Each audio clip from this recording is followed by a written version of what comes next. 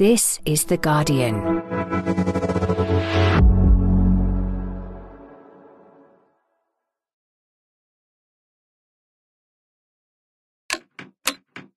Tuesday night's massive explosion at a hospital in Gaza has shocked the world. Pictures from Gaza last night showed scenes of utter chaos. Bloodied, wounded casualties from the partially destroyed Al Ali Arab Hospital. While it's still unclear who's responsible, could this be a tipping point in a bitter conflict between Israel and Hamas? I've made wartime decisions. I know the choices are never clear or easy for leadership. There's always cost. It requires clarity about the objectives and an honest assessment about whether the path you're on will achieve those objectives. I'm Gaby Hinsliff, in for John Harris, and you're listening to Politics Weekly UK for The Guardian.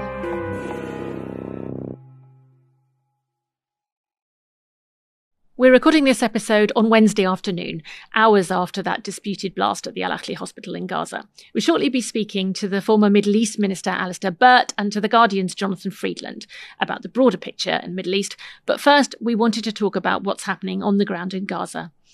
Earlier, I spoke to Helen Ottens-Patterson, Médecins Sans Frontières medical referent for the occupied Palestinian territories. Previously head of mission in Gaza, she was due to return there this week, but can't currently get into the country because its borders are closed. I should warn you that some of what you're about to hear you may find distressing. Hello, Helen. Hello. What happened last night at Al Ali Hospital is surely everyone's worst fear, really. What are you hearing from colleagues on the ground in Gaza now? Yeah, we're hearing that this was a profoundly shocking event. It seems to be, almost becoming a watershed moment, hopefully, in this awful catastrophe that we're seeing unfolding. We had medical staff on the ground who directly witnessed a huge explosion. They saw the bodies of, many, many people, women, children, men, healthcare workers who'd been killed. And the descriptions were absolutely sickening, body parts everywhere, absolute chaos, as you can imagine. In terms of figures, it seems to be not clear yet because, of course, it's chaotic, but something like 300 to 500 people killed and hundreds of people injured. Are all of your colleagues safe and accounted for? I don't think we can consider that anybody is safe at the moment in Gaza. It's a profoundly dangerous situation with no safe spaces for anybody.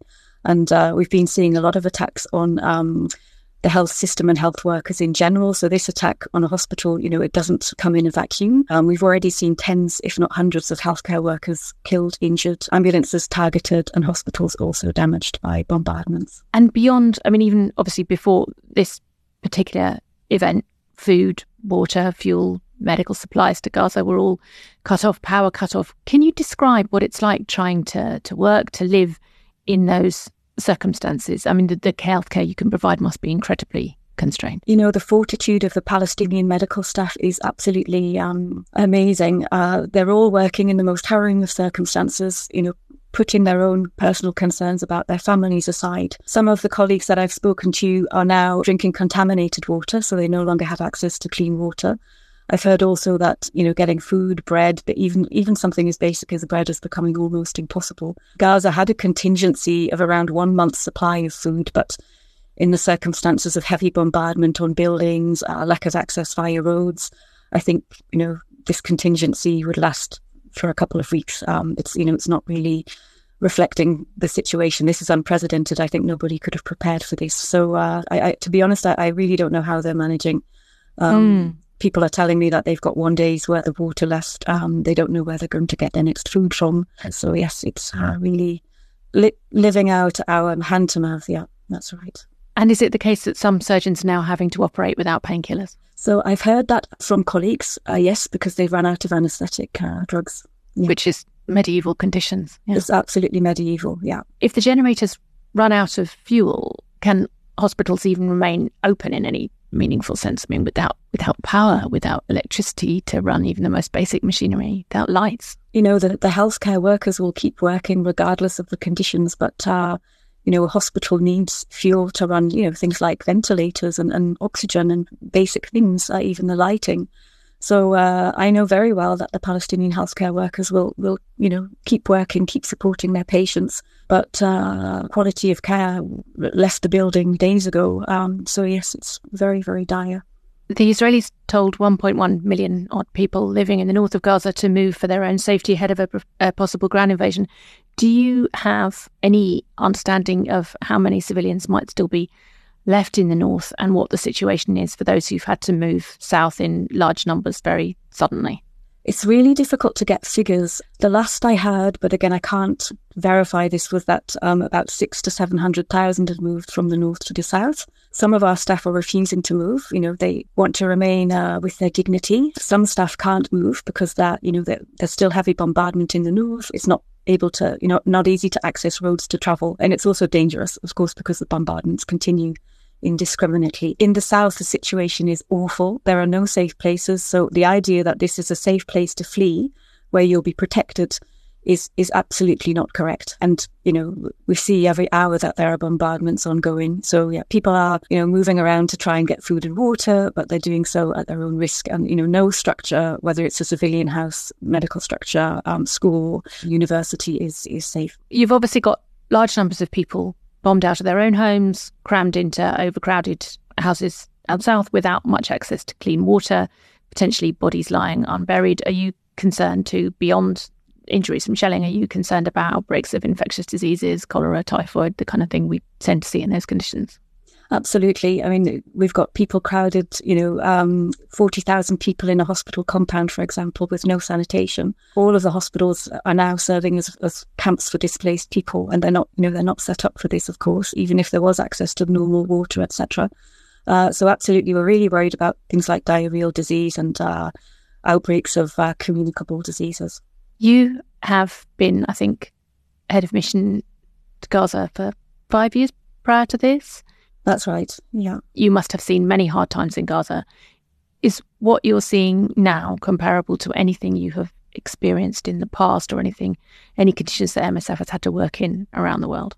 We usually don't like to compare, human suffering, but I think in this case, I have to say that this is, in terms of Gaza, absolutely beyond the pale, unprecedented, on every level.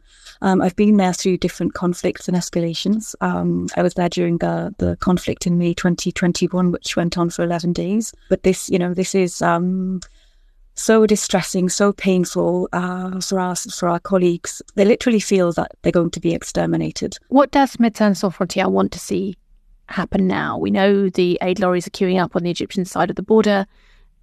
What do you want to see to enable humanitarian aid to flow through?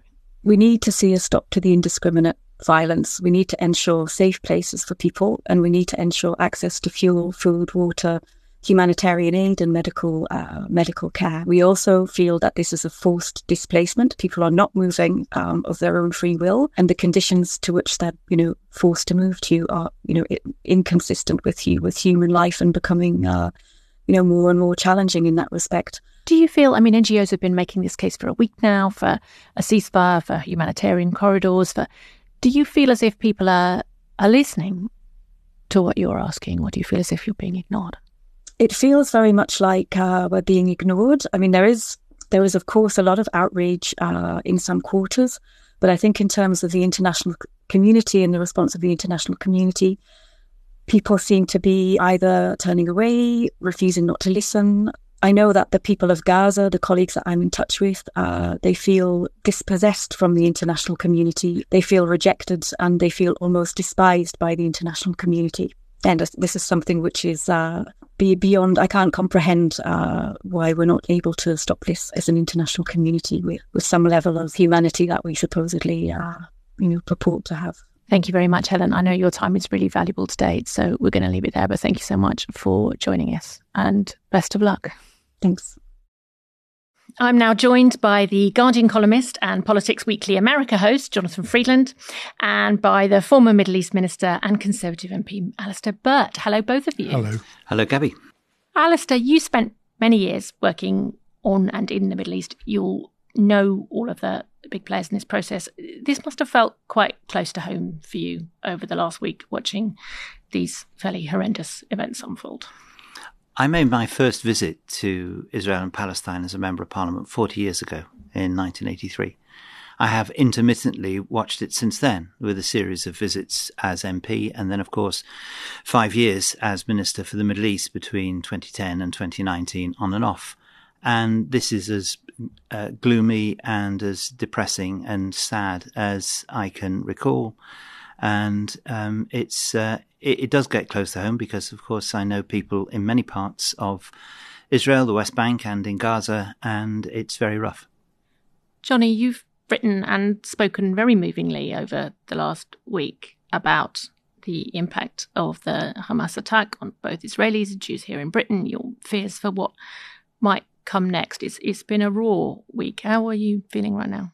Well, I think Alistair probably captured it very well about feeling gloomy and depressed. I mean, honestly, the closest thing I can compare it to just as an experience has been bereavement. There is that feeling where you wake up in the morning and there's a sort of half beat where you don't remember, and then you remember it again that this has happened. And that's the last time I felt that was when I lost members of my own family. And that's what it's been like each week. I'm, sleeping badly and, waking up with this start of remembering this terrible thing is happening. And it's partly because, like, as you mentioned, I think Jewish people are very affected by this. We're connected to it. We have family members. So there's some of that for me, and friends of friends and all that. And then it is just this sense of foreboding of where this will lead. And, you can't help but be alarmed. I'm a governor of a local Jewish school, and I'm getting emails every day about security and about, the threats to the kids. And it's just a horrible, horrible period. And it's underwritten by a sense of what could have been, because over so many years and in so many ways, many people have seen a way out, have seen an answer to the issue, but always, it's not quite the right time, or something goes wrong and it can all be managed. And you have this terrible feeling that what we're experiencing now, it could have been different, but that we have to put onto one side and deal with what we have now. It's a powerful sense, isn't it, of missed opportunities. But first, I want to bring us back to that hospital attack. In the immediate aftermath of the explosion at Al-Ahli Hospital, Hamas claimed it was the result of an Israeli airstrike, a claim that was initially reported by the BBC, by other news organisations, by NGOs, and very shortly after that, the Israel Defence Force denied that it was responsible. It has subsequently said that, having conducted an investigation, the culprit was a rocket fired from within Gaza by the Palestinian Islamic Jihad group, a group affiliated to Hamas, which fell short of its intended target in Israel and hit the hospital. The UK government's position is that it's still trying to establish exactly what happened. Alistair, can you tell us a bit about that process of verification, what the FCO number 10 will be trying to do now? Are we ever going to be entirely sure what happened?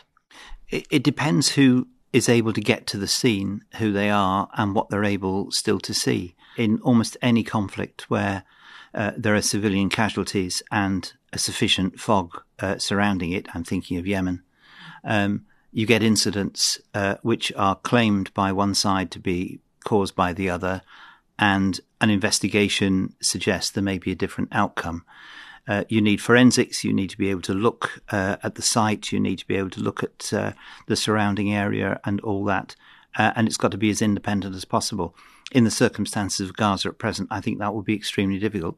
One suspects, firstly, it'll be quite difficult to verify, although, in my view, having seen what I've seen, I think the onus is now on Islamic Jihad and other forces to explain what their answer is to the claims that the IDF have been able to make. But the other side of it is it's the consequences, and to that extent, whoever did it, the consequences are as they are. And we live in a world where it doesn't matter what facts are presented to people, they'll believe what they want. Tuesday night was really kind of a rock bottom moment when word came out of this. I mean, just the idea of a hospital where people are fleeing and you grieve for those people killed. And then immediately we're propelled into this information war, which is what we're now in. This is obviously a shooting war and a brutal, vicious kind of war. Started with that massacre in southern Israel, and then now just so many people dying, but it is also an information war. And I just think Alistair was saying what, ideally an investigation would involve on the ground forensics and so on. But there is now a whole lot of other work that can be done with open source intelligence. And the strange thing was that in the end, actually, I think those people who are on neither side aren't combatants, but instead analyze overhead imagery, photographs, and assess sort of, listening to intercepts and other open source information. They seem to have pieced together a more likely account of what has happened. And I think this is really got to be a very important lesson for the media, our industry, Gaby, that you have to apply skepticism absolutely to both sides. And because the consequences are real in the real world. So in this case, immediately they went with this account that it was that Israel had done it, which came from what we're told is the Gaza Health Ministry, which sounds like an institution of state. You think if you're British, you think of the NHS when you hear Health Ministry. Obviously, it's Hamas. They run the strip and they're in charge. Then you have a contrary account from Israel, the IDF. Well, the trouble is Israel has given accounts of things that have later turned out not to be true. So newsrooms really have to go for such restraint. They need to be able to say, this has happened. We don't know yet who caused it. And no one likes that. But if you don't do that, there are real world consequences. And I think we've just seen them play out over these gruesome last few hours.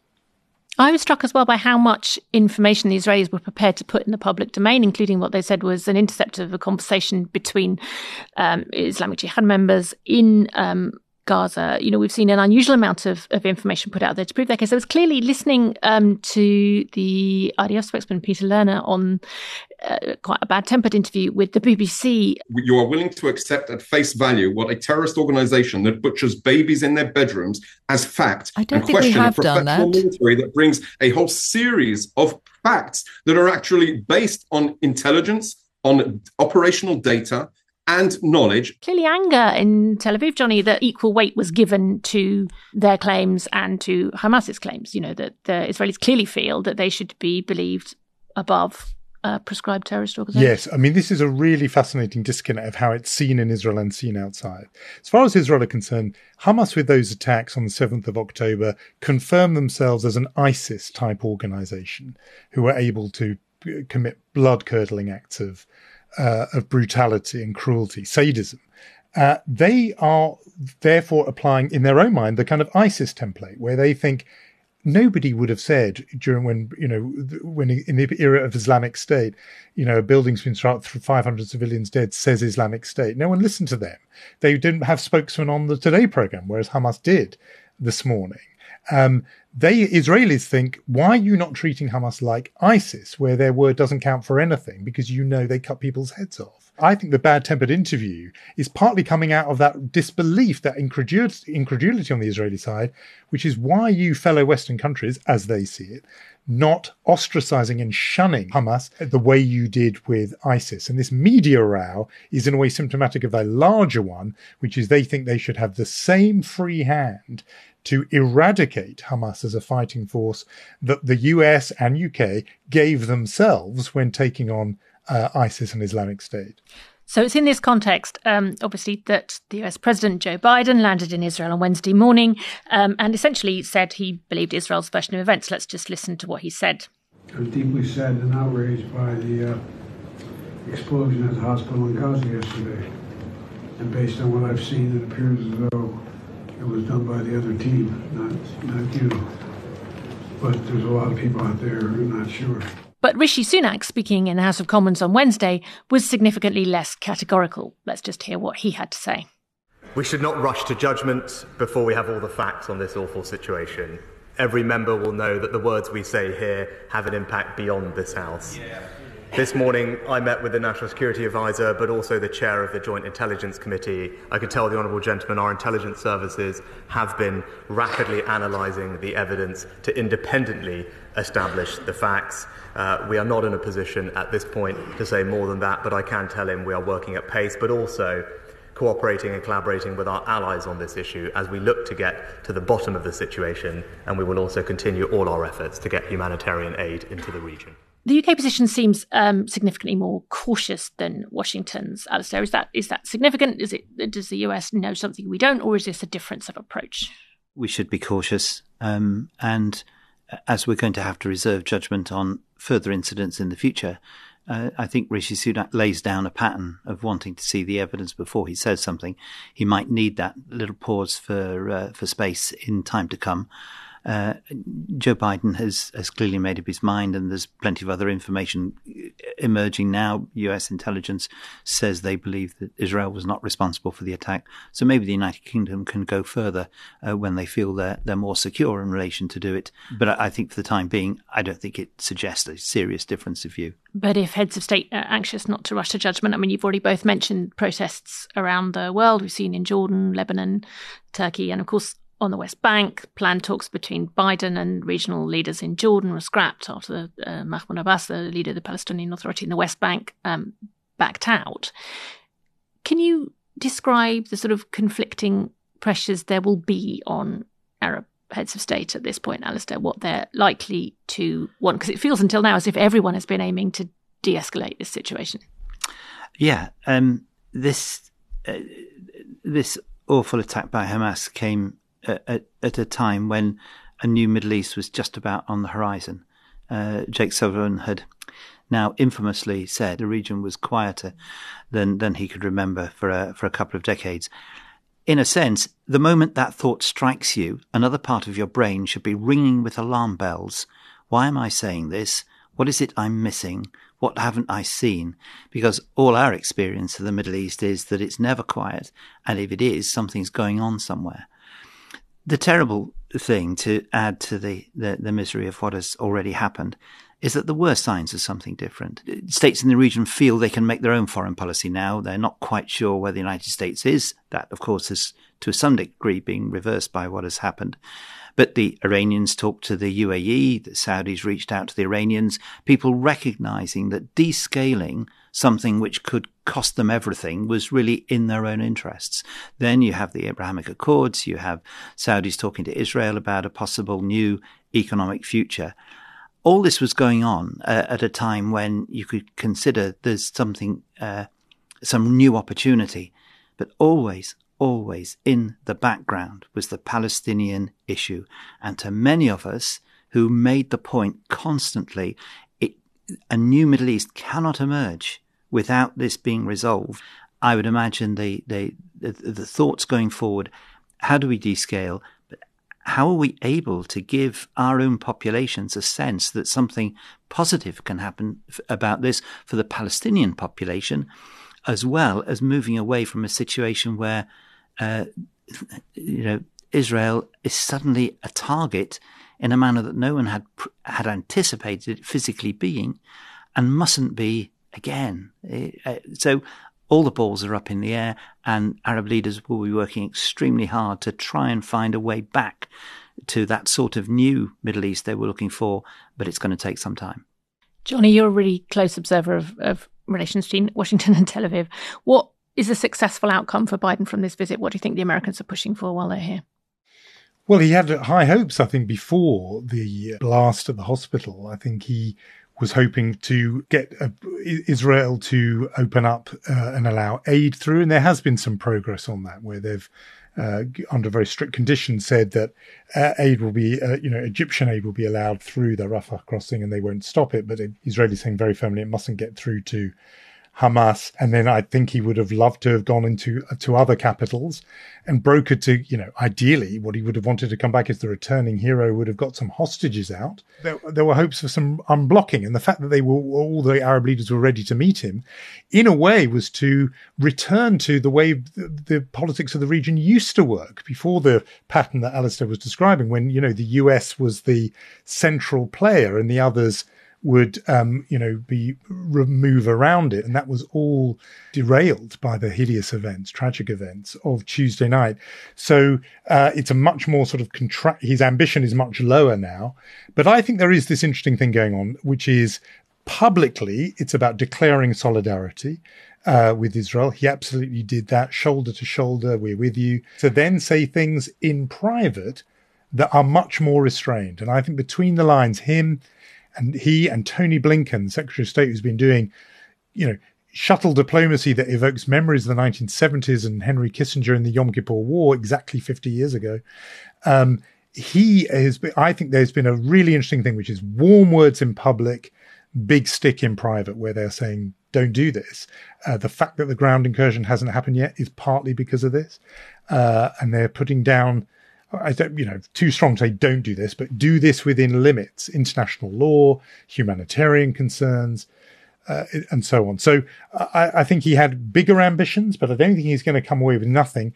And one of the most interesting threads, I think, that's come out of this, question of what the US is arguing for, is a suggestion that the US has been pushing Israel to think about what comes after a ground incursion.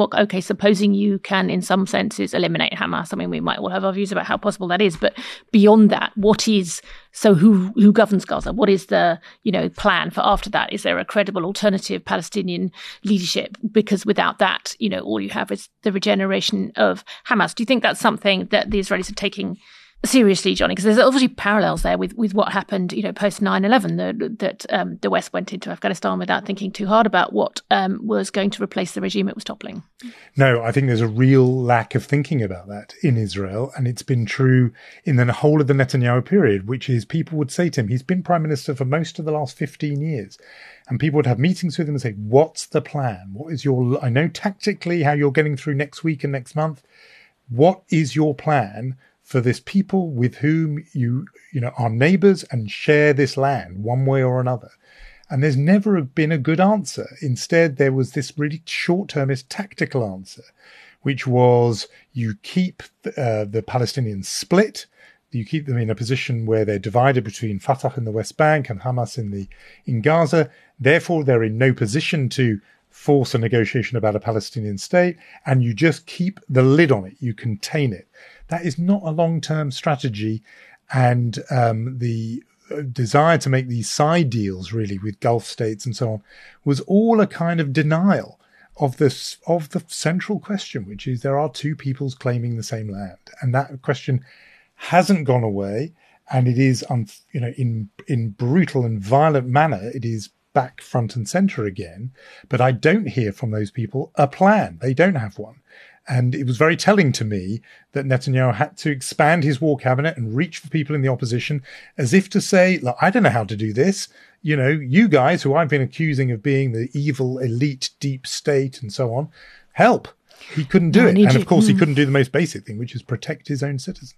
Okay, let's pause here for a minute. And when we come back, we'll look at how this war might be having an impact in the UK.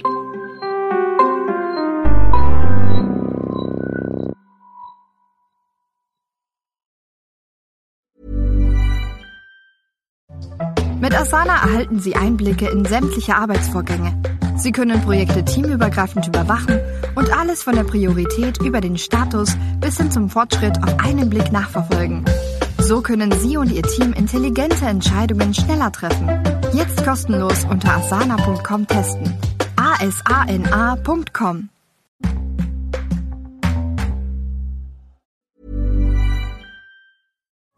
Ein Podcast macht kurz Pause. Hate Speech dagegen hört nicht so einfach auf.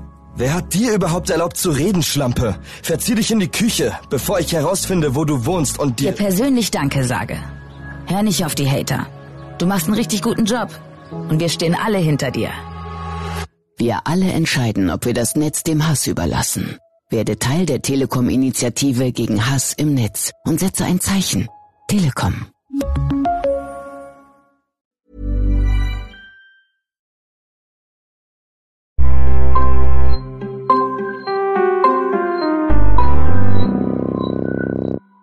Welcome back. At Prime Minister's Questions on Wednesday, both Keir Starmer and Rishi Sunak were in sombre mood. This is Keir Starmer on the situation in Gaza. The lights are going out, and the innocent civilians of Gaza are terrified that they will die in the darkness, out of sight. International law must always be followed. Hamas are not the Palestinian people, and the Palestinian people are not Hamas. Does he agree that medicines, food, fuel and water must get into Gaza immediately? This is an urgent situation, and innocent Palestinians need to know that the world is not just simply watching, but acting to prevent a humanitarian catastrophe. I mean, that feels like a different tone to me from last week's Keir Starmer, and it follows, I think, some fairly hefty internal pressure to express more concern for Palestinians under bombardment. I think it's a really good thing that we have politicians who are able to see the importance of empathising with both sets of victims. The world that we've been talking about in the last half hour is full of people who don't see that. A lack of rationality because of the context in which these attacks were set, and then the very nature of the attacks themselves. For people who've been closely involved, understandably, vengeance, revenge, all that comes to the fore, and you see that throughout social media, and you see that in the remarks of some leaders. To have British politicians who understand that it is not wrong or impossible to hold in your mind at the same time an absolute horror and rejection of what Hamas did to people on October the 7th, and still believe there is a legitimate political cause for Palestinian justice and an opportunity for two states, to believe both and therefore to empathise with those who are the victims of conflict doesn't seem to me to be wrong. But it's really important that we've got politicians able to say so. He did one thing which is really important. He said, Hamas is not the Palestinians are not Hamas.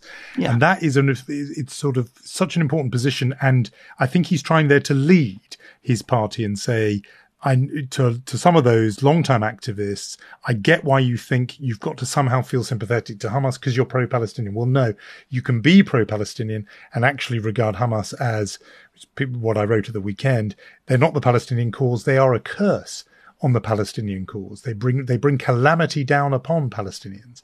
And I think Keir Starmer is trying to lead people in his own party to that position. It did feel very natural to me, what he was saying at Prime Minister's questions. There felt to me that there was a definite wobble or a definite difficult moment last week after initially coming out and saying entirely, as you would expect, condemning the awful atrocities in Israel, but then seemingly being unable to say anything about what shape the Israeli response should take, not being able to say in so many words for several days that Israel's response should be within the bounds of international law. For a former human rights lawyer, felt to me forced. That did not feel to me like a natural position. That felt like something almost that he felt he had to do because the legacy of the Jeremy Corbyn years is so toxic, and because he didn't want to leave any room for doubt or any cause to say, Labour's, kind of slipping back into its old ways. Did you have any concerns about that early response, Johnny? Yes, I did notice it, and I thought I can see what was going on there, which is I think he was worried. And you're right, it's completely against all his own instincts as a human rights lawyer. But I think he was worried that the headline from such a remark would be Keir Starmer calls on Israel to restrain itself, to not go in, etc. He wanted his message to be solidarity. I get that you've suffered this heinous blow. And he didn't want to complicate that message with, but, I'm going to sit here in London telling you how you respond. Week 2, different. Then he can do that. But it's looked and sounded certainly to some parts of the Labour Party very differently. I mean, you said yourself, we've had a handful so far, but a significant handful of Labour councillors in Leicester, Manchester, Oxford, all resigning the party whip in protest. Some Labour MPs starting to say that the leadership should be calling for a ceasefire. There is potentially a collision coming, isn't there, between Keir and some parts of the Labour Party, some parts, not just some, elected parts of the Labour Party, but Labour voters, Labour supporters, people who are dismayed at what they're hearing. Yeah, and it's an amazing thing to think, in 2006, it was Israel's second Lebanon war that led to that sort of attempted coup against Tony Blair, where there were Labour people inside his own government, junior ministers and others, who said enough's enough. At the time, the proximate cause of that was his refusal to call on Israeli restraint. So Israel was an issue for that Labour leader. We obviously know about, about Jeremy Corbyn in that position about the definition of anti-Semitism, what it could or could not say about Israel. And here's Keir Starmer again. I mean, it's tempting to say that, the Middle East does for Labour leaders what Europe does for Conservative leaders. It can really trip them up and divide them. And I think Keir Starmer, though, is thinking beyond party. He's thinking about the country, and he's remembering that one way or another, the business about Labour's relationship with Jews really tripped up the Labour Party and contributed to a massive defeat in 2019. And he does not want to go anywhere near there. And so he wants, it's become important to him that the Jewish community think he's an ally. And that's why I think he decided on that point about timing. And maybe he overdid it. Maybe he should have been saying the importance of international law even earlier. But my sense, and nobody's told me this, I read into his actions a wariness that is born of the experience of Labour between 2015 and 2019. At the beginning of this episode, we heard from Médecins Sans Frontières calling for a pause to allow humanitarian aid. I mean, what do we think the chances are of a ceasefire, even at this stage, even briefly? It looked as if, as you said, Johnny, it looked as if that was something that had been agreed with Netanyahu before Biden came and then slightly fell apart after he arrived. What do we think the chances are for a ceasefire? Well, ceasefire that lasts, I think there's very, very little chance of that anytime soon, because Israel believes it has a very specific military goal, which is to remove Hamas's ability to repeat what it did on the 7th of October. So as far as they're concerned, that's the moment when they'll know when to stop, and not because of some diplomatic intervention or agreement. Their point is something huge happened. This wasn't just another skirmish. Something huge happened. 2,500 Hamas operatives came across their border and entered right into their towns, villages, killed people in their beds. Their view is, what did Joe Biden say? 29/11s in terms of the proportion. It's just on a different scale. This is not something which, you can just patch up with a diplomatic agreement and carry on as normal. It changes everything as far as they're concerned, and they won't stop until they've changed it back to a situation they think they can live in. It does change everything. I'm no military strategist, but the 100 kilometres, it's rumoured of tunnels under Gaza, all with the capability of hiding people. The military objective of trying to drive out Hamas seems extraordinarily difficult. People were killed because they were Jews, and we haven't had that for a long time in the world demonstrated in quite such a way. You couldn't live with a situation where people might do that again, and they're not going to. The truth is that Hamas, a bit like ISIS and others, they are partly that sort of force, but it's also an ideology, it's also a mindset, and that will be evident elsewhere. And the hider is, if it's cut off in Gaza, what happens elsewhere? It's the what next, and almost any pause allows an opportunity to explore what next. What next for Gaza? What next for fighting this ideology? But unless Israel knows that there is no possibility of a similar attack, it cannot assure its people that they're safe. And no state would be prepared to accept that situation, neither us, nor the United States, nor the French, nor the Saudis, nor anyone else. Thank you very much, both. Thank you, Gaby, and thanks, Johnny. Good to be on with you. Yeah, thank you, Gaby. Thank you, Alistair. Goodbye, both of you. Thank you for listening to today's episode. If you want to hear more from us, please make sure you subscribe to Politics Weekly UK, wherever you get your podcasts. But before you go, The Guardian has a message for its listeners and its readers. We're open to anyone who wants to read us or listen to us, but we're closed to billionaire owners telling us what to do. We remain proudly independent because of support from our readers and listeners. So if you can, join the millions of others around the world who are keeping it that way. Just visit support.theguardian.com. This episode was produced by Frankie Toby, music by Axel Kakoutié. The executive producers are Maz Ebtehaj and Nicole Jackson. This is The Guardian.